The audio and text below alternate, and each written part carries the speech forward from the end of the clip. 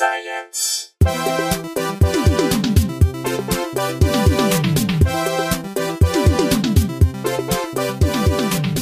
Hey everyone, welcome to Probably Science. We're back from Portland, but we're still on the road. Oh yeah, this is our first in-town road episode in quite a while, I think. Yeah, I'm Matt Kirshen, that was Andy Wood. Yep. We are in a bit of LA that we've been to before for Probably Science, although neither of us realized that at the time. This is the craziest. You gave me directions, or you gave me the address, and as I was pulling up, I was like, fuck. Matt copied and pasted the wrong address from his contact list because I'm at Todd Glass's house. God damn it. How much farther do I have to drive now? Yeah, and it turns out our guest today lives next door to Todd and didn't realize. Next door to Todd. So, Todd is on the road, otherwise we would have dragged him into this show. But we have a fantastic guest, friend, software engineer, someone who works at Google, someone who is part of our occasional trivia team, Mr. John Eric Hoffman. Hello, all.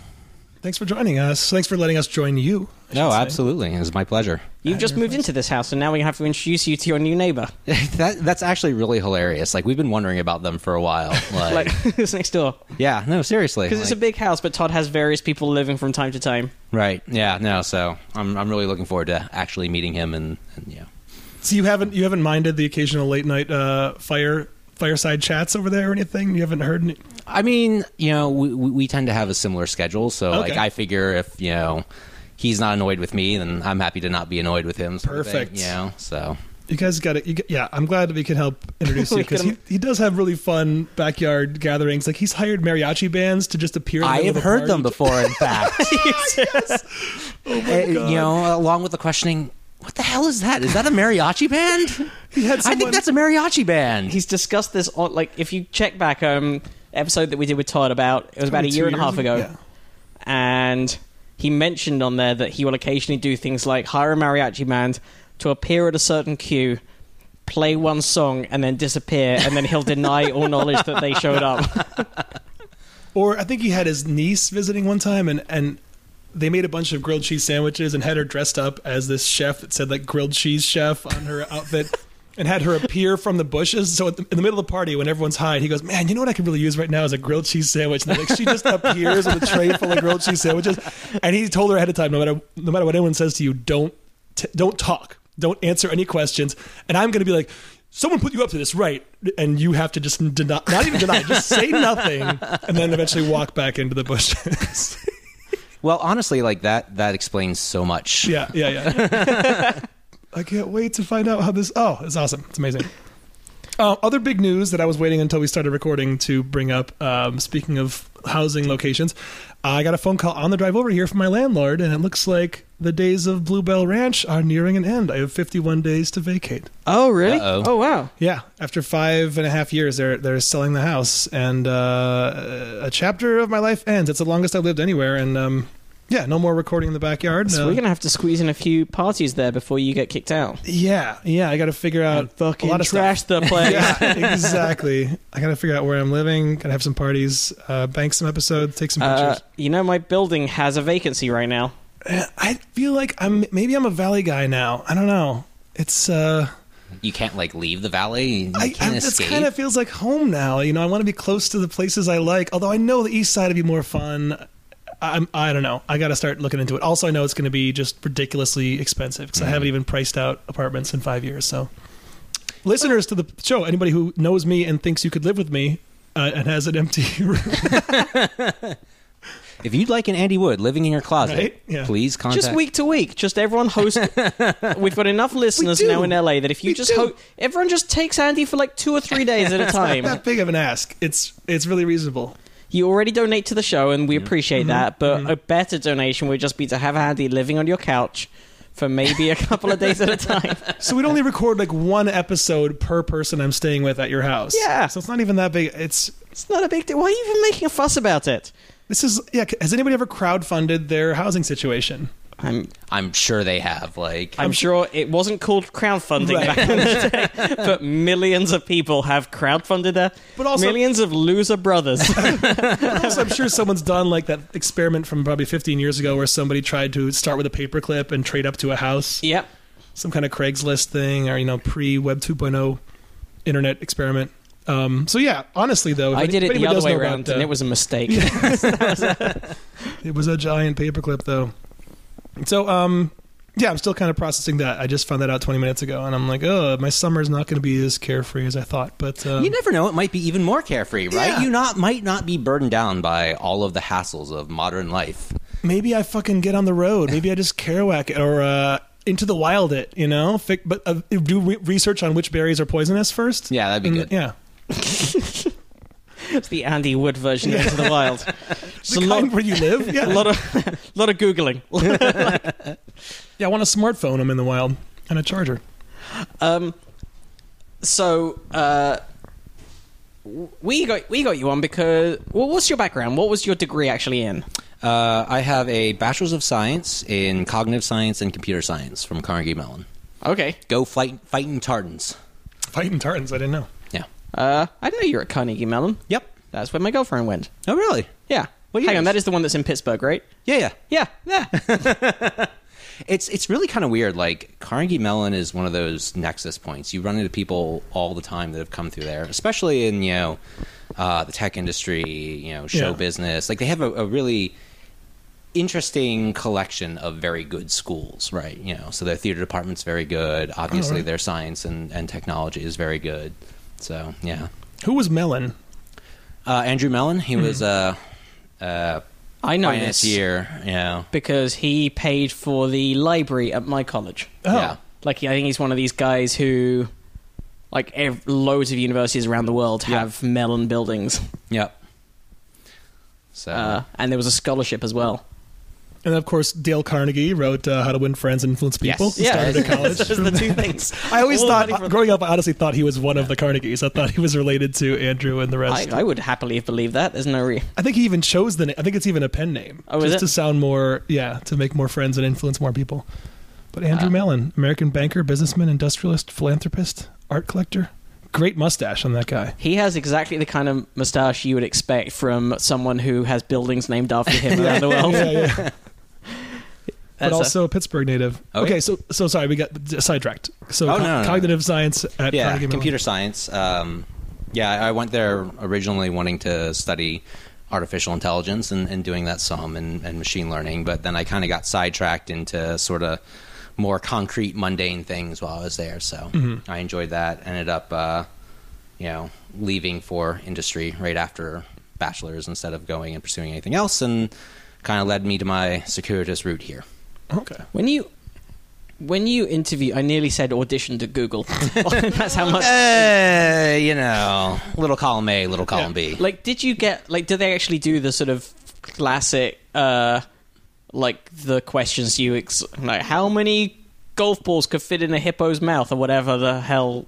I did not get many, if any, of those questions. I did get a bunch of questions that were interesting, like brain questions, like thought, like brain puzzlers, but they were all related to computation and computer science and stuff like that. So most of it was like on topic. I think there's a lot of like the media tends to overblow the questions that get asked there. Right. But I think that was also a thing of the. I guess I haven't interviewed recently, but it felt like that was a first.com era kind of questioning. I did have some jobs that had those questions, and I'm way better at answering those questions than I am at doing the jobs I was interviewing for, which is bad for. And that's probably hiring. why they stopped using those questions. It's just really not a good marker at all for what like kind of sort of work the SATs where you can train for them and actually not be that good at. Right, exactly. I even had to give. I think I already mentioned this on the show in the past. In my last engineering job, which has been 11 years ago now. At some point, I had to be involved in an interview process with somebody, and I was so worried that person was probably more adept at the actual engineering stuff than I was. Like, I'm not going to ask them technical stuff. I'm just going to look up. I'm going to look up brain teasers that I like about people wearing white hats with red dots on them or whatever. It's not going to help that person be good at the job, but then I can sound smart in the interview when I explain the answer. How many golf balls can fit in a hippo's mouth? I'm going to go with 14. Yeah. You didn't say what age the hippo is, so that's definitely right. At some point, the hippo transitioned from a number below 14 I don't to a know. number I know over we have 14. some zoologists who listen to this show.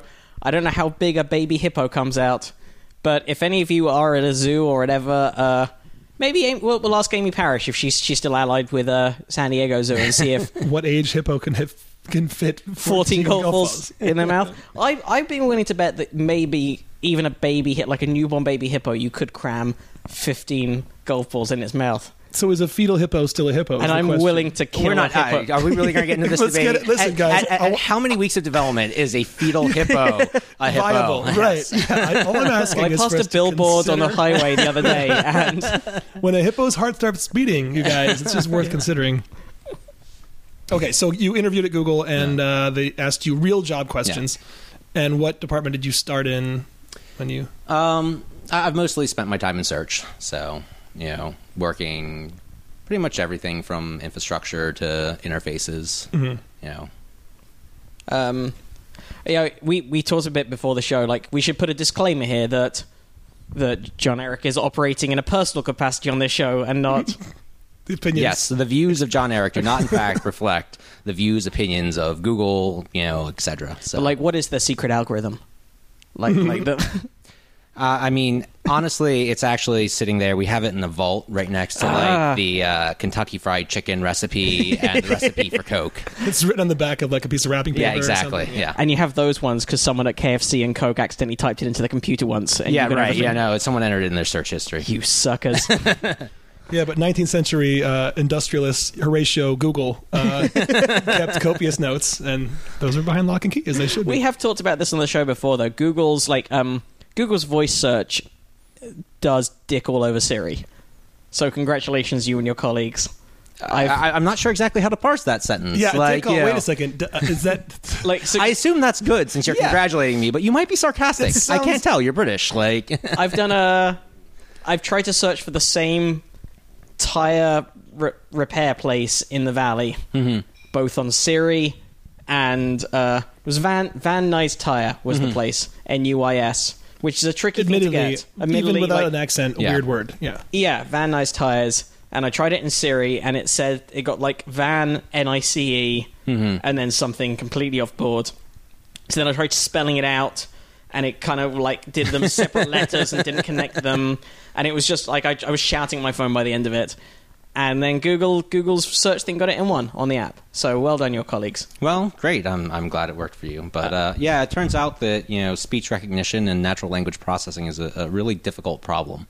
So I mean, I'm not surprised like that. And Van Nuys is, like you said, a very difficult term, right? Like it's kind of a regional word, right? Like many people who are out in Philadelphia or wherever where there's not the Van Nuys, auto center, tire center, whatever, right? Like that's not something they say commonly, right? Like, Right. And so it's a very ambiguous word. I was just Googling real quick because I remembered we talked about a story recently that is related to Google and language processing. Were you involved at all in Parsi McParseface, or can you speak to it? I can't speak to it, except to the fact that the name is the best name ever. It's pretty amazing. So Oh, that's... CNET wants me to know more about Parsi. Yeah. there's currently a cat that is very curious about the mixer, Yeah. and I don't know how this is going to play out, but I'm sure hilariously. This cat has two eyes, so this is not Admiral... This is Rear Admiral Horatio Lord Nelson. Okay, that's... The one-eyed cat is Sir Edward Teach, Scourge of the Seven Rooms. Okay, excellent. So we might as well get on to machine learning because last time we were in this house together was we were drunk at Thanksgiving, and you started telling us about neural networks and machine learning, and by the end of it our brains hurt a bit.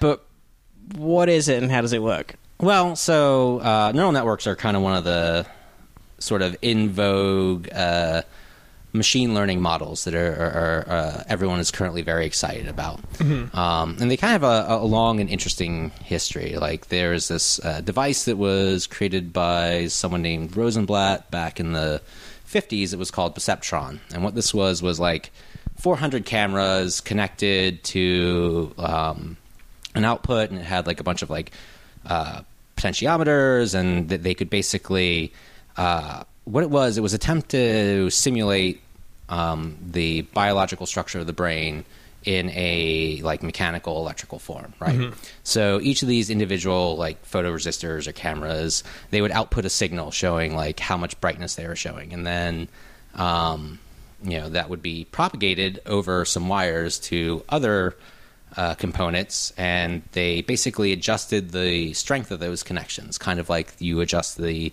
strength of connections between neurons as you learn. And they showed that they could do some very basic like image recognition tasks and stuff like that with this very simple setup.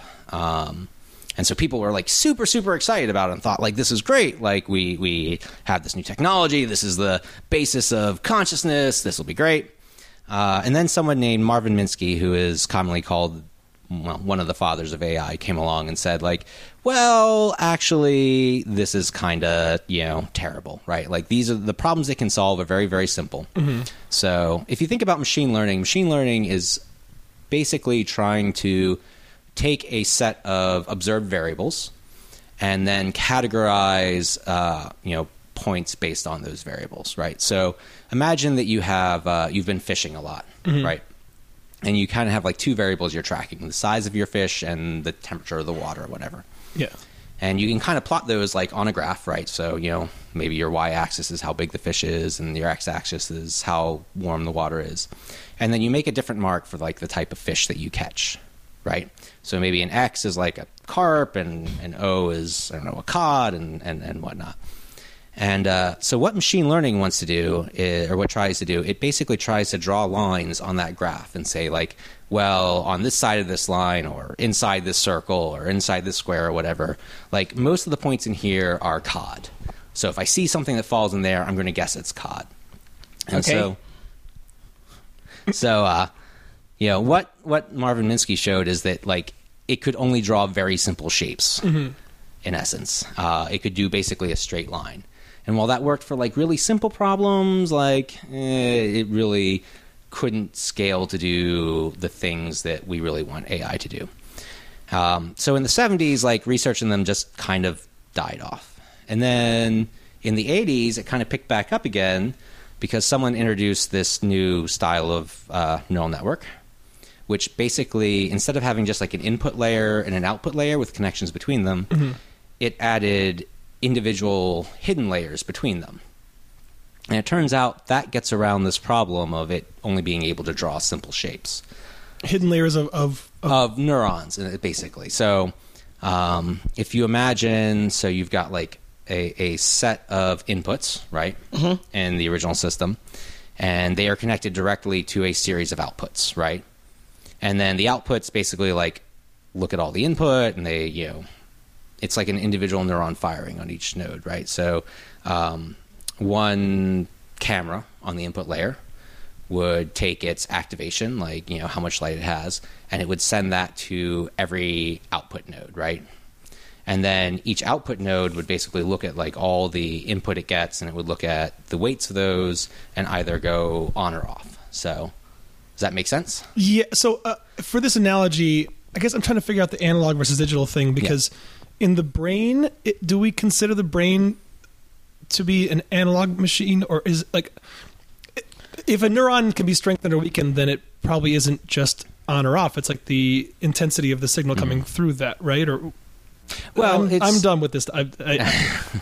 No, I apologize. I'm probably not explaining. No. I just don't quit. So you actually strengthen the connection between individual neurons, right? So like there's this concept in learning where if two neurons fire together, right, and they are connected, they strengthen their connection between them. That strengthen meaning that a signal electrical signal travels more electrical signal with less resistance between them, or so electrical signal comes in, right?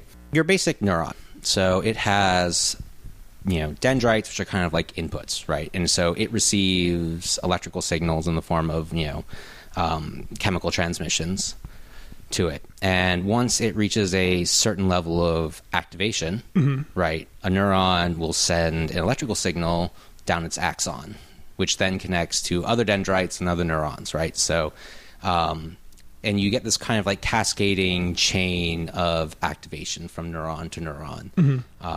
So each neuron looks at a bunch of like inputs from other neurons, and then it chooses, simply whether to fire or not. And that's a bit of a simplification. Like, it's actually more like an analog value. You're right.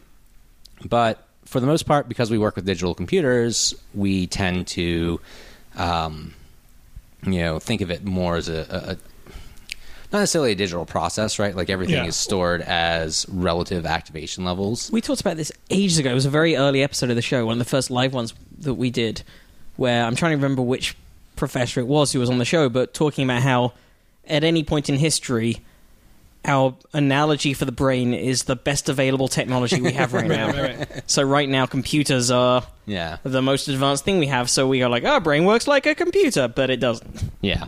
And before that, it's like a steam machine. Right. It's a cotton gin. Yeah, I could see that. Sort It's of. possible. Who knows? So you can imagine that, like, you have like a photoreceptor, right? And it receives some light, and when it receives light, it activates a signal, and then that travels down the optic nerve, and it goes into the back of your brain in the visual cortex, right? And then the visual cortex is kind of organized into individual layers. And what happens is the neurons in the first layer, right?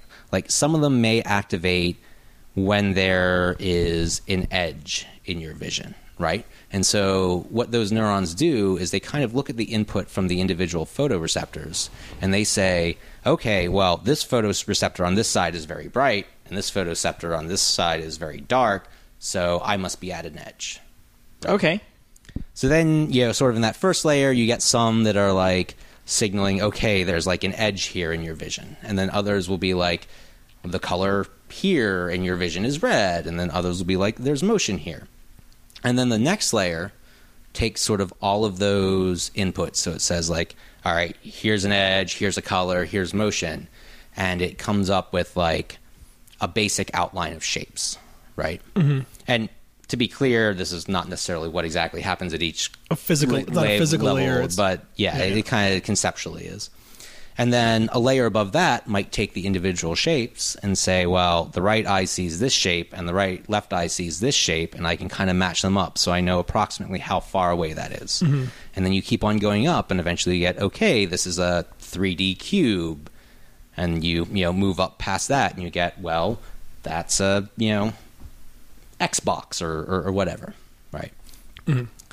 And so similarly, the interesting thing that kind of occurred in the 80s that re-sparked interest in neural networks is people sort of developed tools and algorithms to add additional layers, to the networks, kind of like the visual cortex there. Mm-hmm. And this allowed networks to learn about much more interesting features than just the very simple, division of space. Yeah. And that was all well and good, except that they were so expensive to run that, like, it just, people could not get enough data and could not, get enough computing power to really train them up to do super interesting things. Like, you could do some, like, basic image recognition stuff with them. There was some work in doing, like, speech recognition and language processing and stuff like that. But go ahead. Yeah, speech recognition's been around for quite a long time. Yep. I remember there being some software that was supposedly learnt your voice over time from like the late 90s. And I'm sure it probably existed at a professional level before that. Yep. The interesting thing about those is they were, there was, training involved. And neural networks are not the only machine learning algorithm. They're just kind of the one that's being used to the best effect right now. And so a lot of the earlier like speech recognition stuff and sort of, artificial like intelligence, machine learning stuff use simpler algorithms that were cheaper to run. Okay. Right? That may not have had as good, results necessarily. And so, there's a lot of interest in them from about like the 80s to 2000 or so, and then it kind of died off again because people just didn't have, like, they kind of plateaued in what they could do. And then suddenly, 10 years later, you have, Amazon, Apple, Google, Microsoft, who all have phones and, search history and everything that people have been doing. So you've got this massive accumulation of data, and you also have these massive data centers that have, you know, tremendous computing power. And so suddenly people were able to go back and apply these same algorithms that were kind of developed in the 80s and 90s, but with a massive, massive data set. And it turns out that, you know, I mean, there has been a you know, advancement in the algorithms, but, you know, in my opinion, largely the addition of, you know, the extra computing power, which means you can have bigger networks, and the the massive amount of training data has allowed people to train these models, which are very, very good at what they do. And so, like, speech recognition is one area that has greatly benefited from it. In the last, I would say, 3 years, you know, the accuracy of speech recognition has jumped more than it did in the last 25. And it has been purely based on taking massive amounts of data, i.e. people talking to Siri and Google and their Microsoft phones and Cortana, and you know, applying them to these neural networks. Cool. Does the same go for things like translation as well? Yeah, so I mean, basically anything that is involved sequential pattern data so far has largely been improved by this. People have started like training them, even just taking like random series of text, so like Shakespeare or like, you know, source code to Linux, the Linux kernel, and they will train these networks, versions that are called recurrent networks, so that they not only, you know, just sort of take in input and output stuff, but they also have some memory and kind of loop back on each other, on themselves. And they can actually learn the structure of language and output things that, if are not actually language, look awfully close to it, right? So you could train it on like the corpus of Shakespeare. You can take all of Shakespeare's plays, train up a model with this, and then, you know, you give it a couple of words kind of like as a seed, and it'll sit there and it will just churn out text that looks like Shakespeare. Funny you should bring this up, because somebody... Is this the script? Yeah, somebody just did this. It came out yesterday. I haven't actually seen the video yet, but friend of the show, Humphrey Carr, is one of the actors in it, right? Yeah. Ars Technica put out a video. We'll link to it over on probablyscience.com. And they fed in scripts to a couple hundred iconic sci-fi movies, you know, things like Starman. I'm just looking at the S's. Starman, Starship Troopers, Strange Days, Super 8, Supergirl, Surrogates, Tron Legacy, Tron, Terminator 2. And they fed a couple seed pieces of dialogue. Let's see. Those were... I can edit this. One second. Does it actually say what the seed dialogue was? Yes. The title, this came from entrance into a sci-fi filmmaking contest. The title was Sunspring. The dialogue they fed it was, "It may never be forgiven, but that is just too bad." The prop in action was a character pulls a book from a shelf, flips through it, and puts it back. An optional science idea: in a future with mass unemployment, young people are forced to sell blood. And they just let it crank, and it churned out a script that they made into a 9-minute short film starring Thomas Middleditch. And it says at the bottom as well, gave it a cup of really hot tea. Well, was that another was prompt. Just, yeah. No, that... Yeah. Oh, I see. Oh, gave it a cup of really hot Gave tea. the AI algorithm. Yeah. I gotcha. Yeah. They were being cutesy about how it was actually... And it's...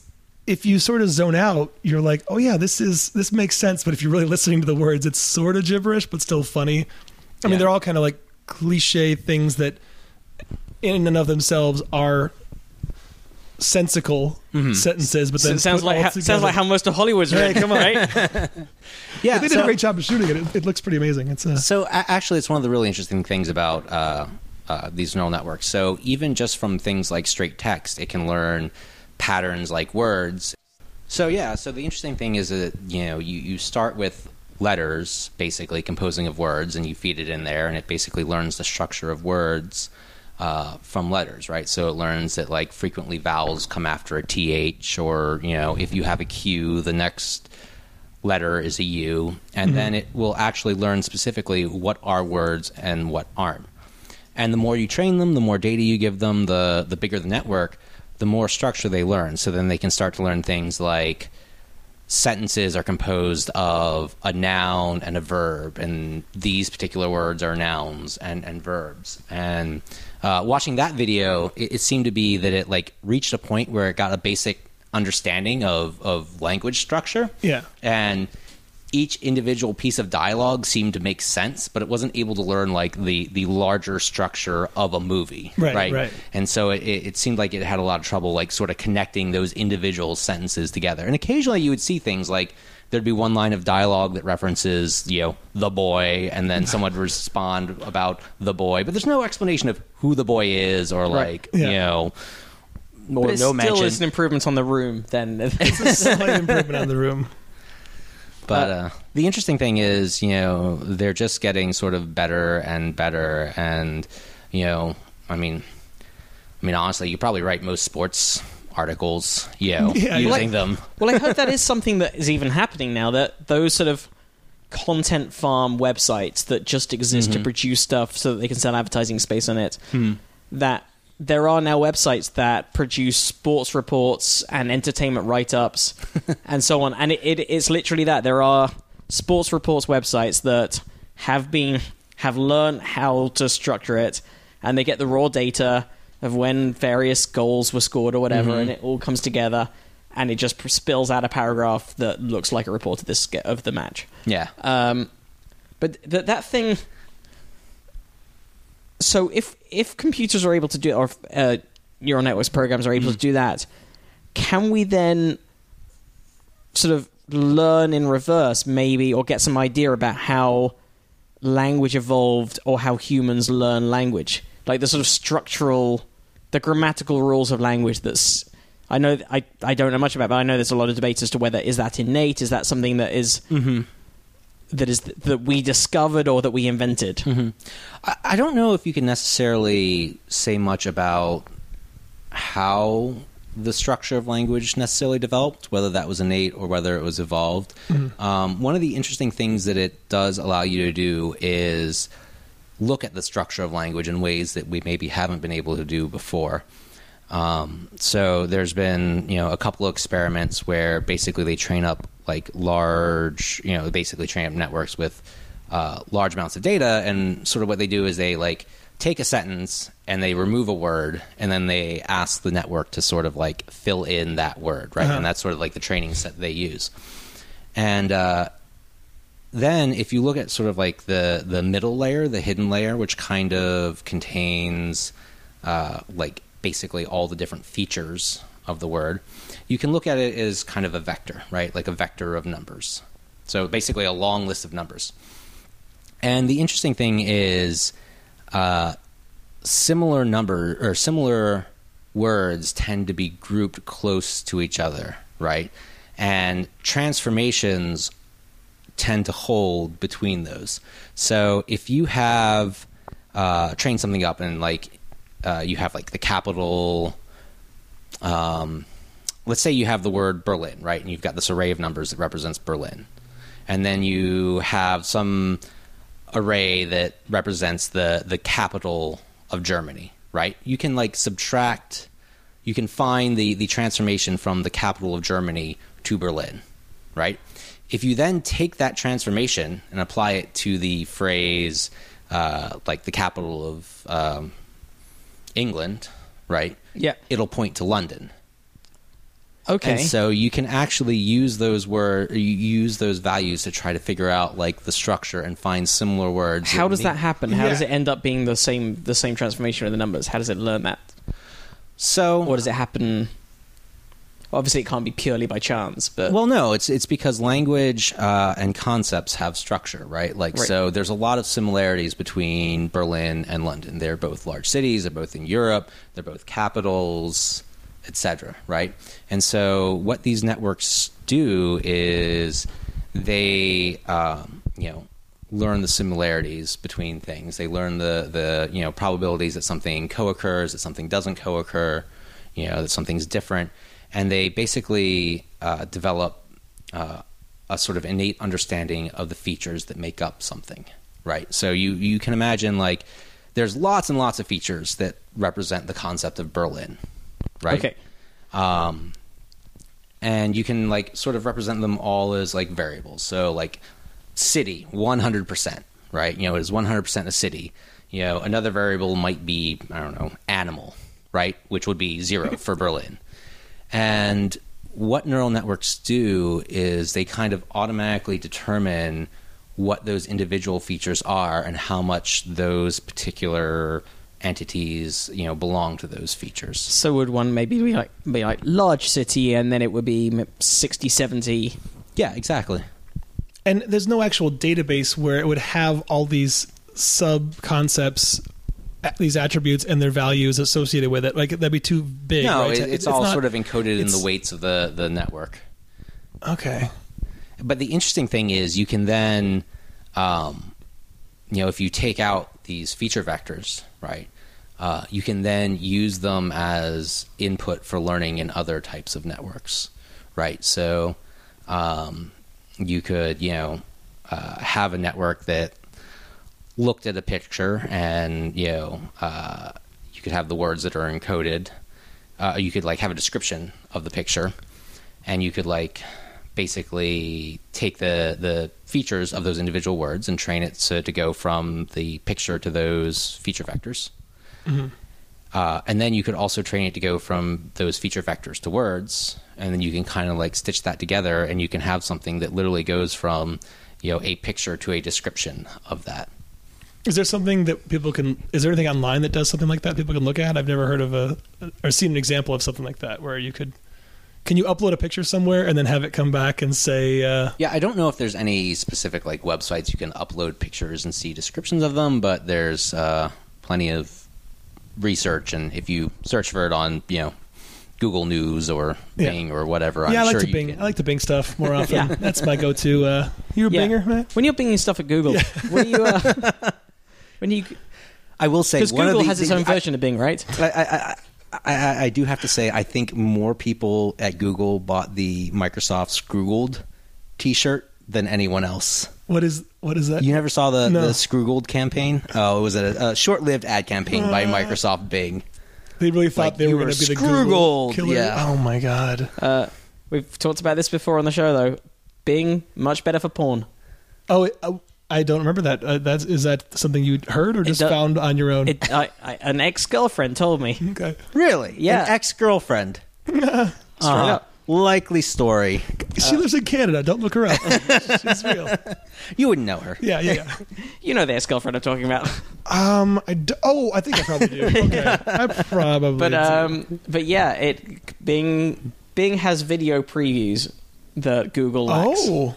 So pro tip from searching for porny things and then clicking on video search, and then it has like hover over a little preview.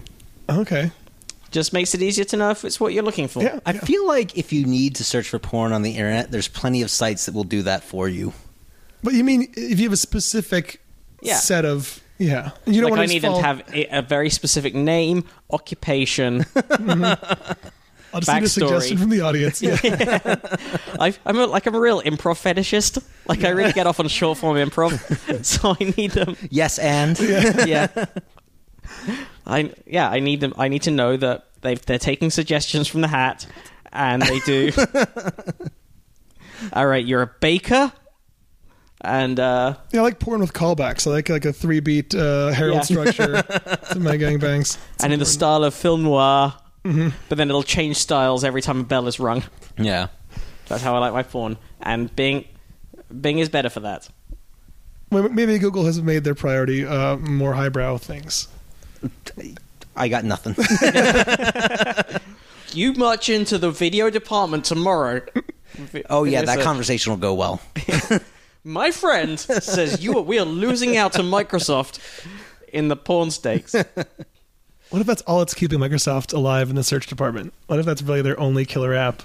Like the whole of it's just run by one guy in a Hawaiian shirt with a cigar. It's the digital Larry Flint. Yeah. Nice. Well, I don't know if this is something that we could. Well, yeah, it definitely is. We were talking before. Well, first of all, if I'm sidetracking and we still had further to dig into language stuff. I didn't want to. I mean, we can if you want to, but Yeah. I'm curious if you where you see the future of it going, and how good and how quickly you think it'll be improving. Well, I mean, like I said, I think we've improved more in the last 3 years than we have in the last 20, and I don't really expect that to necessarily change that speed. I think we're definitely sort of like on the upslope or middle of the upslope. So yeah, I would expect that. Well, I mean, like the Amazon Alexa is a pretty good voice interface, right?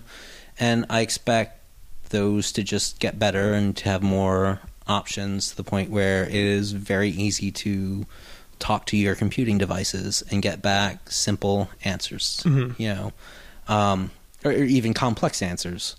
I don't necessarily think that they'll be like what people would consider true consciousness anytime in the near future, but I think the Star Trek computer is a good target that we're headed for, right? If you think about it, that simple action and command interface that has a lot of contextual understanding, that is highly accurate. Here's my problem with the Star Trek computer, right? How did it not learn after months and months how Picard wanted his tea? Clearly a failing of the software engineers. Surely, like terrible. it would assume Earl Grey and hot, unless he said otherwise. In fact, you would have thought nowadays. Maybe it did. Maybe he just really, really liked saying Earl Grey hot. Yeah, maybe that's his particular I was led to believe that by the time by the time we're like where they are in the future, it would just know, like be able to sense from his body language and his pulse rate, and just there's a twitchiness where he could really do it, and it would just be there. Like the tea would be there, all smelling of bergamot, and the right temperature, and it would just be there. And then if he decided he didn't want it, it could be zapped into something else because it's the future. Yeah, I mean the being zapped into something else makes it a lot more low cost. But when you're talking about features that are sort of very predictive of your behavior, like if you are not 100% correct, it can actually be kind of obnoxious. Right, like maybe they did research in the back there, and it's like they don't feel in control. Like it might be the trade-off, like of constantly producing and destroying Earl Grey tea hot whenever he gets a twitch in his eye. Maybe that's not a good trade-off, and just having him ask for it is not that terrible a compromise. Maybe it does. Maybe it does seem impressive. Stop forcing tea on me. Well, it's like I call the same breakfast burrito place almost every morning, and I order almost the same thing every time. And after I order it, I call and order a carnitas burrito with white beans and a coffee. And they say, Andy? After I've ordered it. So I could just start with, hey, it's Andy. But I feel like a dick, so maybe he's just being polite to the computer, or maybe just the ritual of it. You don't want to just call somebody like, hey, it's Andy, I'll be there in 10 minutes, and they're like, all right, here's your carnitas breakfast burrito. And then you don't call one day and they're worried. They have been worried. Like, I was gone for 2 weeks. I just got back yesterday, and was it something we did? Yeah. Did you find a new breakfast burrito place? So maybe Picard is just polite to his computer. Yeah, maybe that is something that they've learned. Maybe the way the Internet of Things is going, it's going to start becoming too oppressive, and they're going to have to dial back on it. Where people are like, you know what? I don't like that the fridge automatically orders replacement salad when I run out. I kind of want to choose whether or not I want the salad to come. Like the lightest weight version of a Luddite in the future. Like you still want it to do all this stuff for you, but you want to just say 2 more words. I want to press the button and have the drone deliver my salad. It's like the slot machines where like you could pull you don't need to pull the thing on the side. They'll leave it there for you if you want to feel like you're doing something, but it's the same as you just need to press the button. Yeah. I mean, I don't know. I think that's an interesting point about the Internet of Things and kind of like where we're headed. We were talking about earlier the cell phone connected frying pan that like heats itself and stuff like that, and it does make me wonder at some point like where exactly the line of usefulness falls, right? I mean I do have things hooked up in my house like lights and the thermostat and stuff like that, but I mean, do I really want my locks electronic? Like, yeah, that's cool, they can automatically lock when I leave, but that also means that anyone who can get on my network can also unlock my house and walk in. Not that I necessarily think there's a lot of people that does exist, and I've got a friend who has that. He has a an app on his phone that can lock and unlock his front door. Yeah, and I totally understand the usefulness of it. And I think right now it's not a big issue, but, you know, I mean, who knows, you know. There is something to be said for just a big piece of wood that slides down into the medieval fortification. Yeah, like a big plank of wood that sits into a iron slot. Yeah. And it doesn't matter how hard you run at that door, it's not budging. Yeah. Well, I mean, it's particularly terrifying in things like cars. There is a pair of gentlemen who, I believe it was GM, through GM's OnStar, they were able to actually hack into random people's cars. I saw that, and the journalist sort of... Yeah, and so they did a journalist test, and he was going down the highway, and they first started by turning his radio on to full volume, blaring, like, you know, metal music through it, and then talking to him through his stereo and, you know, insulting him. And then they started doing things like making it so he couldn't shift out of second gear and stuff that was actually kind of terrifying. Yeah, I was amazed they did that on the highway rather than a closed track, because I read the article, and it's like, you could have actually killed him. Like, if you'd fucked up or pressed the wrong button there, you could have just killed him. Yeah. And that was even them just... without malice, just getting it a bit wrong while demonstrating what someone with malice could do. Yeah, and so on one hand, you know, it's nice to have all this, you know, all these interconnected devices and be able to do things like, oh, I forgot to close my garage door while I'm at, you know, Home Depot or whatever. I can just do that now. But on the other hand, you know, it does, it opens up some scary possibilities, right, you know. By the way, I meant to ask earlier when we first got into neural networks, is it at all related to quantum computing, or is that a totally different beast? That's a pretty different beast. Yeah. Although there are people who are working on, you know, machine learning and AI algorithms for quantum computers. But truthfully, quantum computers are very awesome, but much like quantum physics, very spooky. Mm-hmm. I am not super well versed on them. I can answer broad questions, but, you know... they've kind of been largely separate so far. Yeah. You know. But it seems like the similarity in my head that made me think that might be the relation is that there's no kind of right answer to these things that neural networks are working on. Like, how do they decide among their many possible answers eventually to spit out the one that they spit out? Mm-hmm. You know what I mean? Like, this script that got written, it was one of a million scripts it could have written with that same input. Was it just random every time with the same weights applied to it? They just chose this one output, or... You know what? Yeah, for the most part, assuming that like the initial state of the network is the same, and given the same input, it will output the same thing, right? Okay. So, I wonder if there is like a pseudo-random element chucked in there. So I mean, there are things you can do to add elements of randomness, right? And one of them is, if you think about it, like rather than starting like each neuron at, in essence, 0 activation at the start, you can assign each neuron some random activation, right? And that might change things a bit. But, you know, largely if your input is sort of the same and your starting state is the same, like the output that you get would be the same. Now, if they change the input words into that script, right? Like if they had changed, rather than like takes a book off the bookshelf as like gets in a future car, right? The script it would have output would probably have been completely different. But they are still. I mean, it's interesting because it's not always necessarily apparent what they're doing if you just look at like the input to the network and like the output. But they are very generally deterministic. Okay. In that sense. And if you so as these algorithms get more and more data points, they get stronger, they get better. Is there a way to can a coder ever get a look at what that algorithm actually looks like? Is there code that is changing someone could analyze as a thing analyzes a bigger data set? Yeah, it's actually one of the areas of most interesting areas of I think of research in them right now. Is there's a lot of work on like visualization tools of like trying to figure out exactly what it's doing. And so for a lot of ones that do things like image recognition and or like image processing tasks, you know, there's been a lot of work to sort of develop ways of visualizing what the network is looking at, what features it's interested in. And that sort of thing has led directly to things like Deep Dream, where, it takes a photo and, processes it. Are you guys familiar with that? Is that where it like looks for eyes and things? And exactly. Eyes show up where there aren't eyes. Exactly.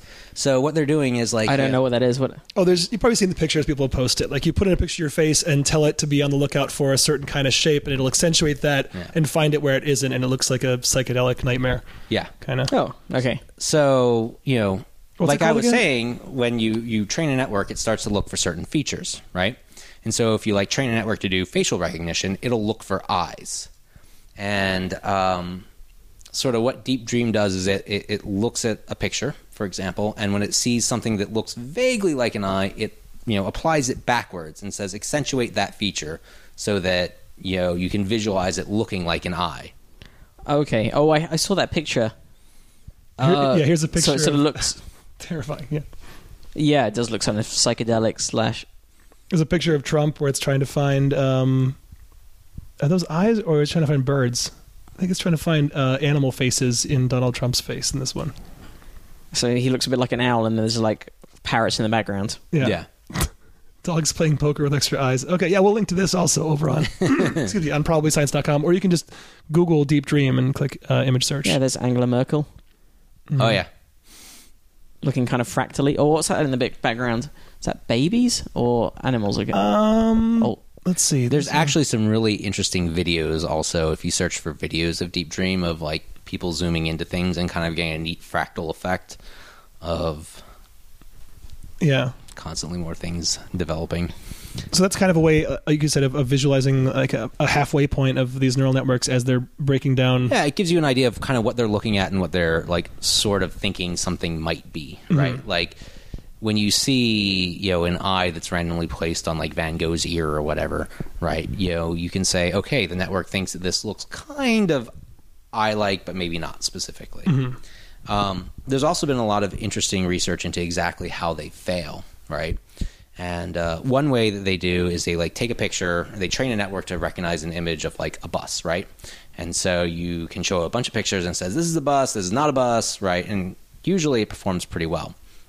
So what some people started doing was basically altering a picture 1 pixel at a time and continue altering it to the point where the network said, nope, that's not a bus. Mm-hmm. But like if you looked at it, you'd be like, I don't know what you're talking about. That's a fucking bus, right? Like it's obvious. Like it's not even like it's blurry or fuzzy or anything.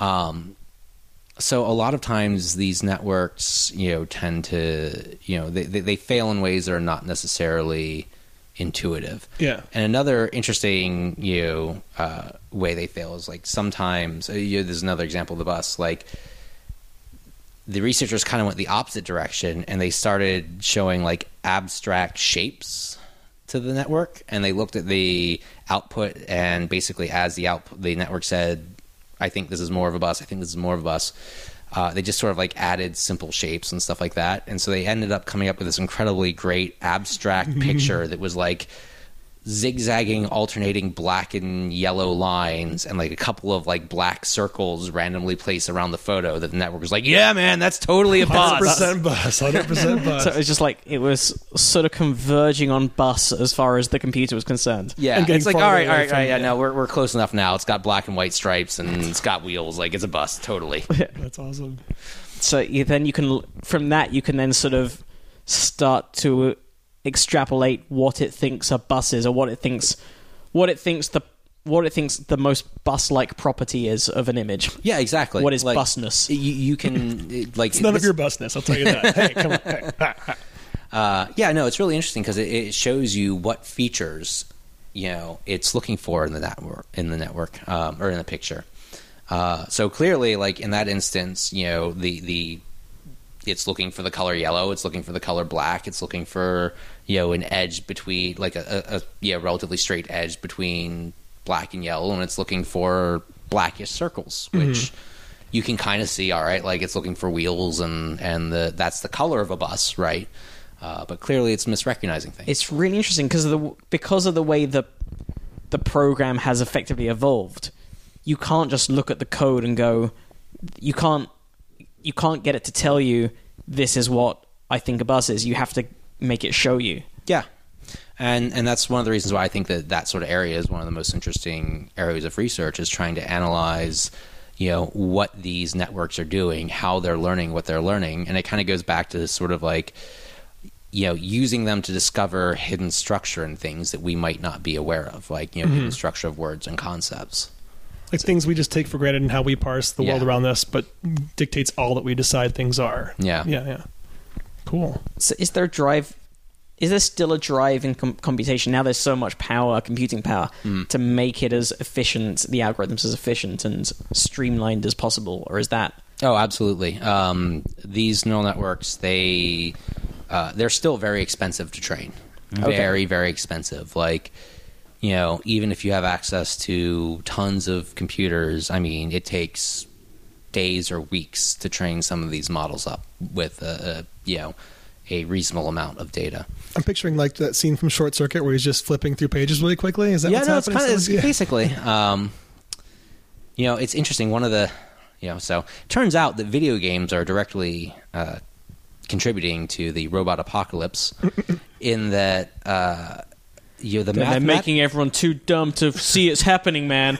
No, kind of the opposite. So, it's interesting. The math that's involved in neural networks is frequently, a bunch of matrix operations. And because they're composed of all these individual nodes that represent neurons, each one of those, the computation that it has to do is completely local to it, right? So within like a layer or whatever, like this node, like one node doesn't care what another node's doing, which means it's very, very good. Like if you are able to parallelize it, you can calculate those two simultaneously, right? Because you don't have to wait for one of them to finish for the other one to do. Okay. So it turns out that matrix operations and highly parallelizable are also the exact same thing that are required for high-end graphics programming.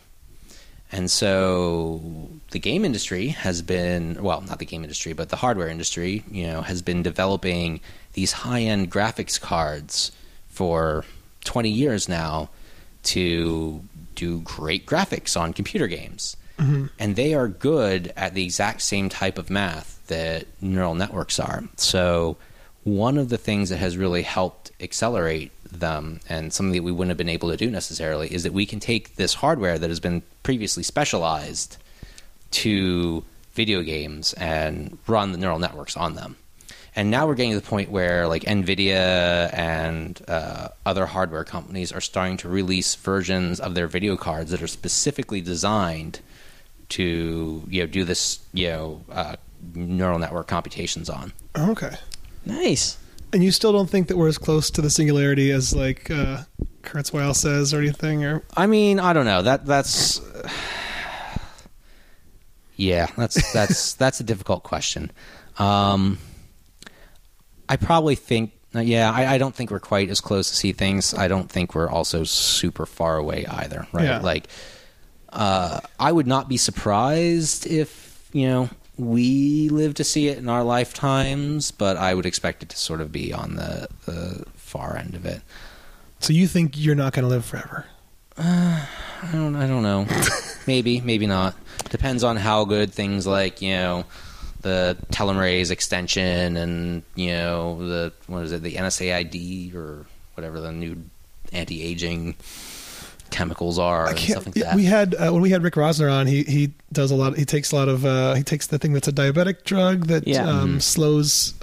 What's it called? I can't remember. The one thing he said in his book that he didn't say on the podcast, which I think is good advice if you want to live longer, is floss. Oh yeah. One of the smallest things you can do that can make a notable, proven increase your life expectancy. Yeah. Because gum disease can cause heart disease. Yeah. He also, this is a good segue into the next thing we want to talk about, I think, because his theories about the informational, the universe as an information processing system didn't really make sense to me. And we talked about similar stuff when we were here over Thanksgiving. And isn't that related to the Maxwell's demon thought experiment or not exactly? Yeah. So, well, I mean, for those of you who I mean, I assume many of your learned podcast listeners are familiar with the Maxwell's Demon thought experiment. And by the way, fantastic segue. I was hoping it was related because I don't quite. I forgot what the thought experiment is, and I don't understand the informational theory either. So let's Andy's assume obviously listeners- playing dumb. We know, we've got this all, but we're just pretend we're proxies for the idiots who listen to this, even though we know You know, everything. treat us like those real dum-dums out there with the iPods. No, They not got at like all. second-gen iPods and listening Actually, to I've been these. super impressed with your guys' guests. I've been listening to the podcast a lot thank you. recently. Like it's actually I'm really impressed and really kind of honored and slightly nervous to be Nah. here about it. But anyway, yeah. So there is a lot of interesting overlap between information theory and physics, and one of the sort of key points is Maxwell's Demon, which is a thought experiment about thermodynamics and specifically violating the second law of thermodynamics, which says that the universe is headed to heat death, right? Like we move from order to entropy. And the idea of the Maxwell's Demon is that there's like a chamber, and in this chamber there's a divider with a trapdoor, and there's some demon sitting there in the middle, and this demon can see individual molecules, and it sees like a molecule that's really, really excited. It's got a high temperature coming towards it, and it opens up the trapdoor and it lets it through. And then it sees like a colder molecule coming, and it closes the trapdoor. And if it does this repeatedly, eventually you start to build up a lot of hot, high energy molecules on one side and a lot of colder ones on the other side. And so this creates potential energy. It reduces the entropy in the system, which is a violation of the second law of thermodynamics, which says that closed systems move from order to chaos, not the other way around. And this thought experiment has been around since the 1800s. And it's creating energy from nothing, seemingly. Like this energy is being produced. This potential energy hasn't come from another type of energy. Exactly. And or if it has, that energy is just the decision that it makes sort of at that boundary, right? Or so there's been a lot of theories through the years, right? And one of the most common one was that it actually had to expend energy to determine the state of the molecules headed towards it, right? And so for a long time that was kind of considered the way of banishing Maxwell's demon, right? So that's the resolution to what would otherwise be a paradox. Right, exactly. But interestingly, so there's a concept of informational entropy, right? So let's say that I have 4 cards, right? One's green, one's blue, one's red, one's gray. And you have the same 4 cards. And I want you to select the same card that I'm, holding up. Now, assuming they're all equally probable, you could say there's a 1 in 4 chance of, me selecting a given card, right? And since there's only 4 possible states and it's equal, you can say you're at like maximum entropy, right? Like you have no idea what the possible state of my card is if you can't see it. Now, if I try to pass a message to you to tell you what I have, I could pass that message by spelling out the color of the card, right? So I could start with B. And if I tell you B, like, that I have a blue card. Right? So that immediately brings that state to 0 entropy, right? Because there's no, exactly what I have. There's no, randomness or chance that it could be anything else. But if I say G, then it could be that I'm holding green or gray, which means the entropy has been reduced, but there still is some.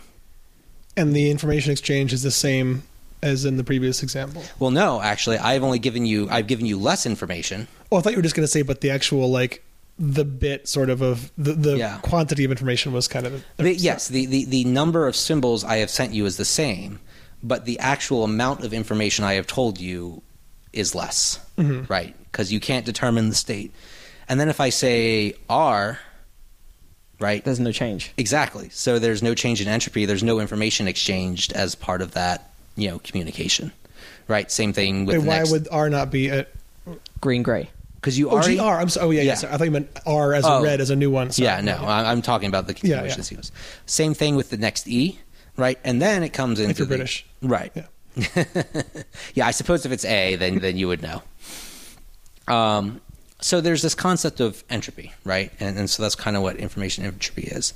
And it turns out the formula for it, calculating it, is very, very similar to the formula that's used to calculate thermodynamic entropy in systems.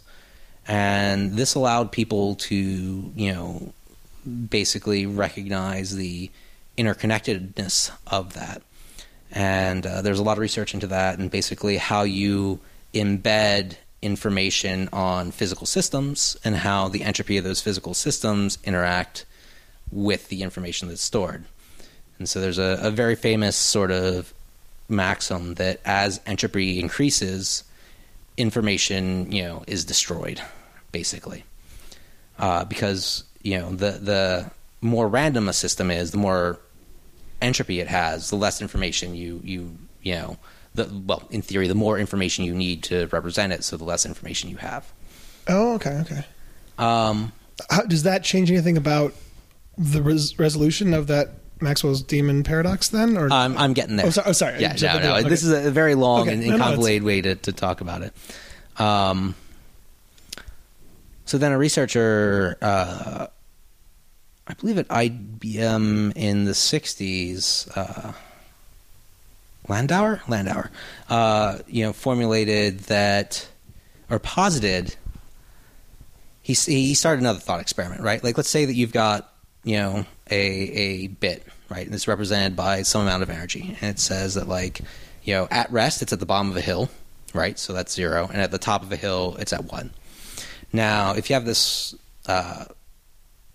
basically logical translation or a logical operation reset to 1, imagine it always moves that whatever the rock or whatever you're representing as the bit up to the top of the hill.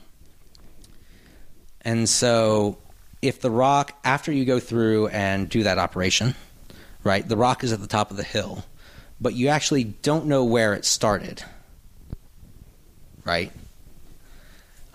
So you don't know necessarily whether you had to expend energy to get up there or not. So in essence, you've gone from a state of higher entropy, where it could have been up or down, to a state of lower entropy, where you know that it is at the top.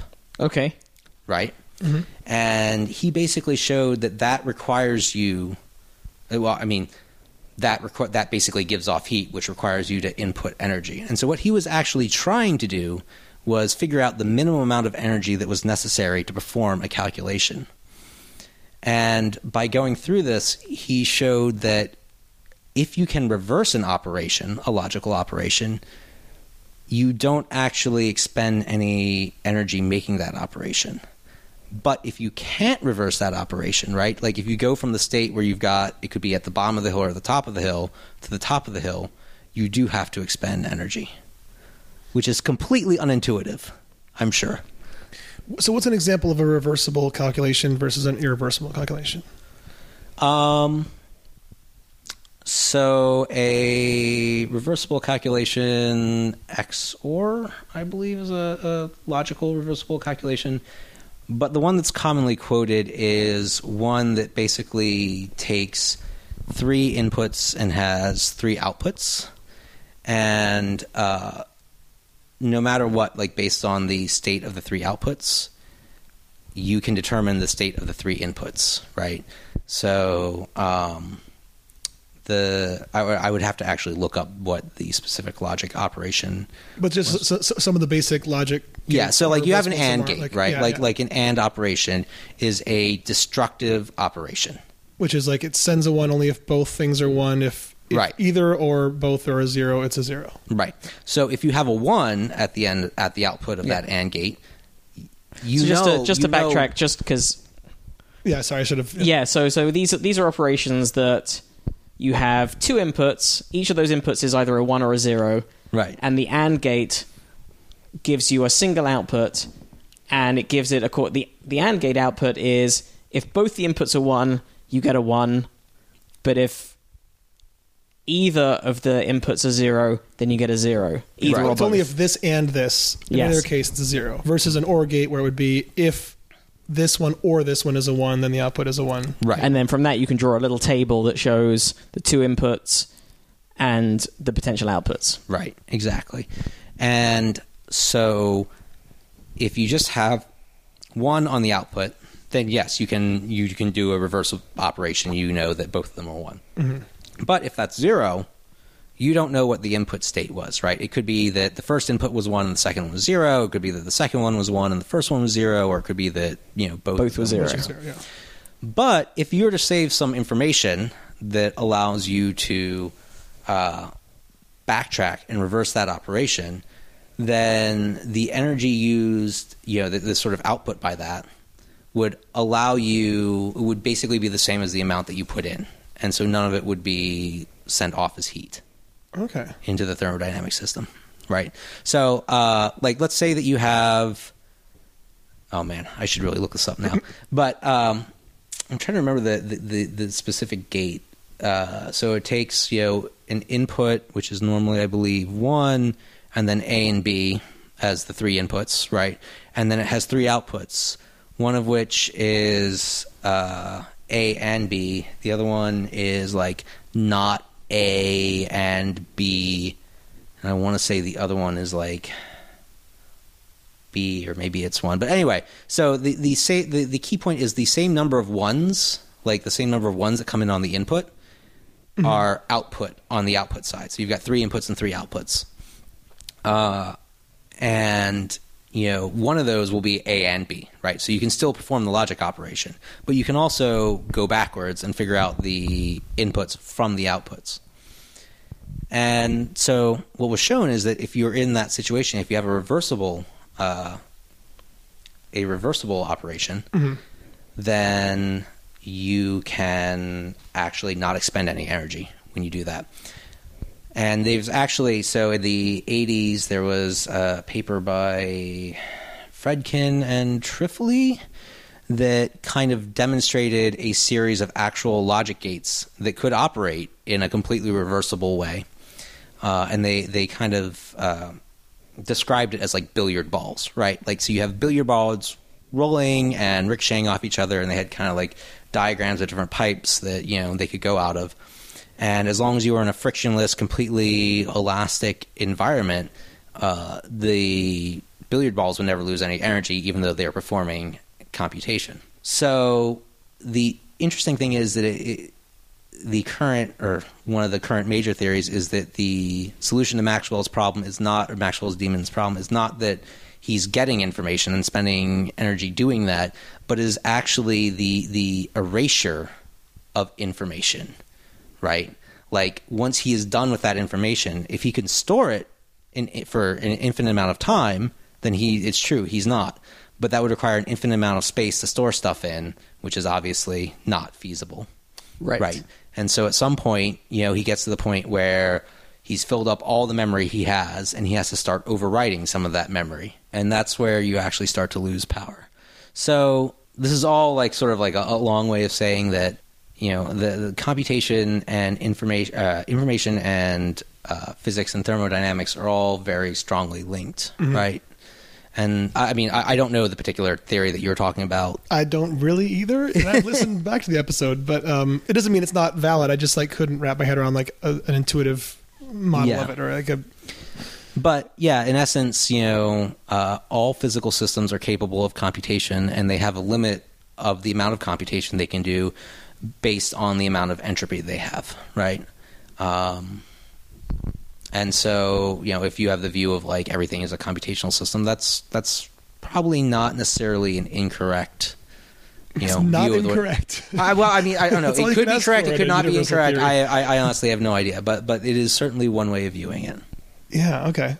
That's kind of cool. Yeah. I wonder if anybody's made a cool. I should have Googled this beforehand. A visualization of Maxwell's demon. Oh yeah, there's plenty of them online. You can really? Look them. Yeah. There's other similar ones there are similar thought experiments about getting energy from nothing, Feynman's ratchet and stuff like that. Uh-huh.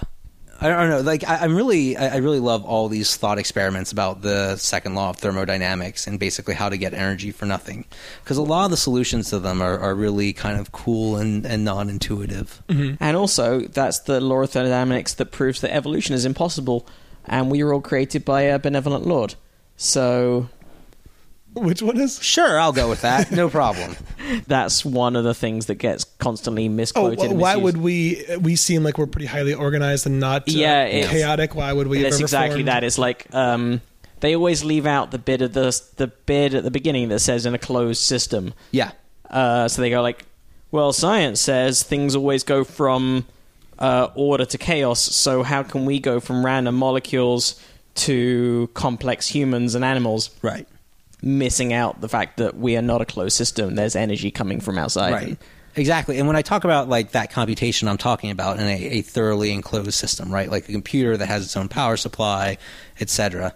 Like clearly that some energy has to come from outside to build that computer and set initial states and stuff like that. And it's similar to the Earth, where you've got sunlight coming in to the Earth, providing energy, which is then used to organize matter in a more structured manner. Mm-hmm. Do you know or remember what Feynman's ratchet is?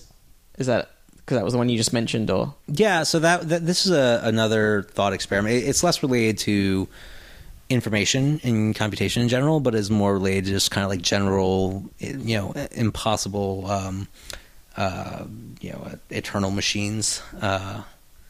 So basically, it's imagine you've got basically like a little water wheel connected to a gear, and then the gear has a ratcheting arm that basically only allows it to advance in one direction. Uh-huh.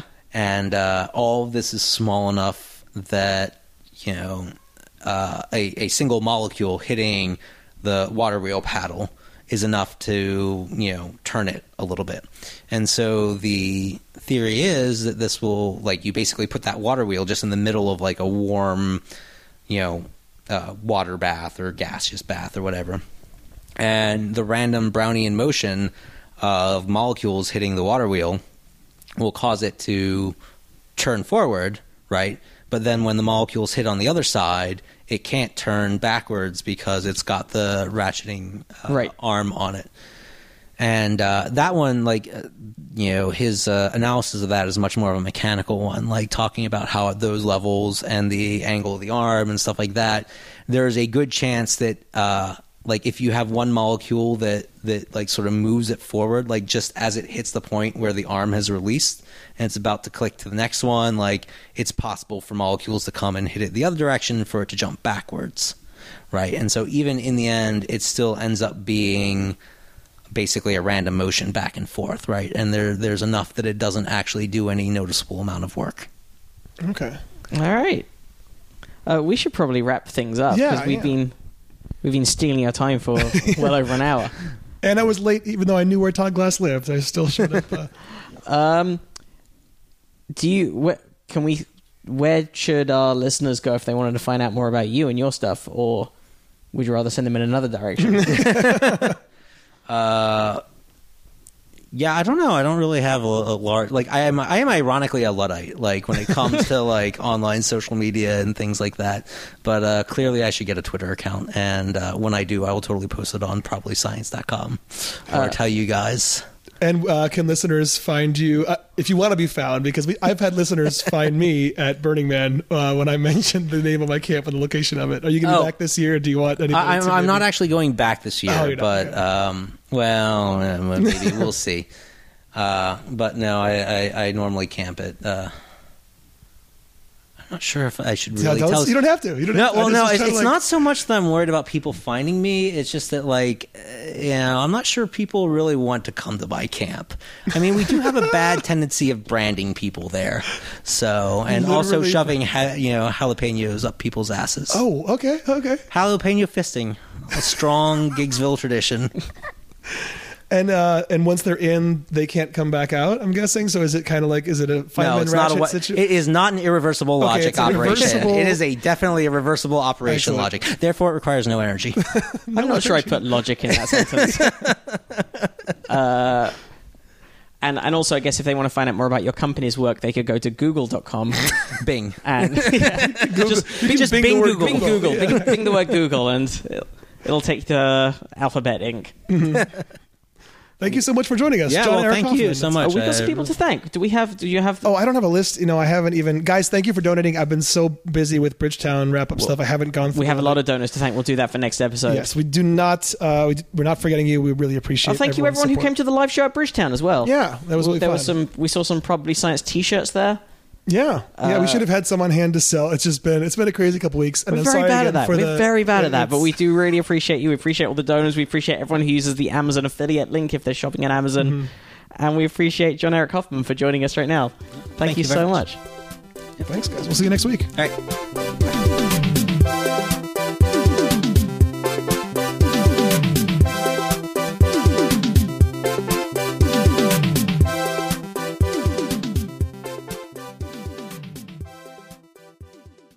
We're in the backyard a couple hours after recording the episode. We got some delicious steaks, courtesy of this week's guest, John Eric Hoffman, and a couple drinks. And then it turns out we dropped the ball by not doing the old Brooks Wheelan-inspired science pop quiz. What did we call it? I forgot what we even called it. I remember you asked, like, favorite scientist, right? Like, favorite experiment. Favorite Australian animal, maybe used to be one of them. Oh, God. The really cute one. The wombat? No, Koala? not a wombat, not the koala. It's a capybara? Oh, yeah, those are big. Those are like the biggest rodent. Yeah, and there's a whole internet thing around animals riding capybaras. Nice. Yeah. But more importantly, you wished we'd brought up favorite experiment. Oh, yeah. So I had heard those episodes, and I was like thinking about it. And when I was in college, we had to take this class called Research Methods in Psychology, and as part of that, we had to design an experiment. And ours, as this like little undergrad experiment, got shut down for potential ethical violations, where we. The whole plan for the experiment was to induce a state of stress in people, and like have them perform a task. And we wanted to study how like stress, or how being stressed impacted their performance on this task. So the task was to like just classify cartoon faces. And very early on, like it was very simple. It's like, do they have like big eyes or small eyes? And people would try different things and eventually get it. But, like, the plan was we'd eventually make it more and more complex, like the set of features you'd have to determine in A or B, to the point where they couldn't do it. Like, it was just too much, like, information for the brain to keep current. And even if they could do it, we cheated. So if they managed to get, like, 10 right in a row, we would just say the 10th one was wrong, even if they were absolutely right. And you could skip a task. So, like, if something was too difficult, you could just skip it and move on. And the whole point was to basically get people frustrated, get them to skip a couple of rounds, and then move on to simpler ones to see how they performed compared to the original simple ones. Okay. The problem is people wouldn't skip. And, like, we had people who would literally sit there for an hour and a half on one round trying to figure out this classification. And, just like some of them were seriously brought to tears about it, that they could not figure this out. And then we had other friends who, despite the fact that it should not be humanly possible, clearly figured out the pattern, because we looked at the data and it was like 9 right and then 1 wrong, where they actually got it right, but we failed them, and then they'd get 9 more right in a row and then 1 wrong. And so eventually our professor was like, listen, guys, you should just take the data you have now and cut it before anyone else, like, leaves your experiment in tears. Like it's an ethics violation. Well, I mean, almost. like, almost, right? Like, it was clearly... it was going too far, Yeah, like people were getting too frustrated. That's the most interesting data point I want to get is how far, like when would they? Yeah, like how long will they keep going? Could you have it going 5 hours? I mean, I kind of... Honestly, I kind of blame this on Carnegie Mellon, right? Like, the attitude there is very much... It is a very competitive school, and, like, there's also a lot of really freaking smart people who go there, right? Yeah. And who are very used to being able to figure stuff out. So I think there's a lot of just, like, no, really, I can do this. Right. Like I can get this. What's wrong with me, sort of thing. I'm not broken, Yeah. therefore I must continue. My favorite were the people who did like reach that point where they were getting like 9 right and 1 wrong. Usually, you debrief people after the experiment and like Yeah. you tell them like exactly what's going on. And I had one friend who reached that point, and when we told him exactly what was going on, I was like, "Oh, thank God!" Like I thought I was going crazy. Yeah, yeah. like. I would have done the same thing. Yeah, I wouldn't have quit. I would have been so mad at that test. Yeah. Yeah, so that was my favorite. I mean, there's a lot of really cool psychology experiments, but that was my favorite because I got to be a part of it, and it went horribly, horribly wrong. It was like the closest you can get to being. Is it Milgram? Who's the guy that made everyone press? Yeah, the Stanford prison experiment. Oh no, that was Zimbardo, right? What's the? I'm thinking of the one where you think no, you're the shocking shocking someone one. to Yeah, death. no, you're Is absolutely that? correct. I don't know which one that is. Yeah. Well, thank you so much for the little bonus content there, guys, and we'll see you next week.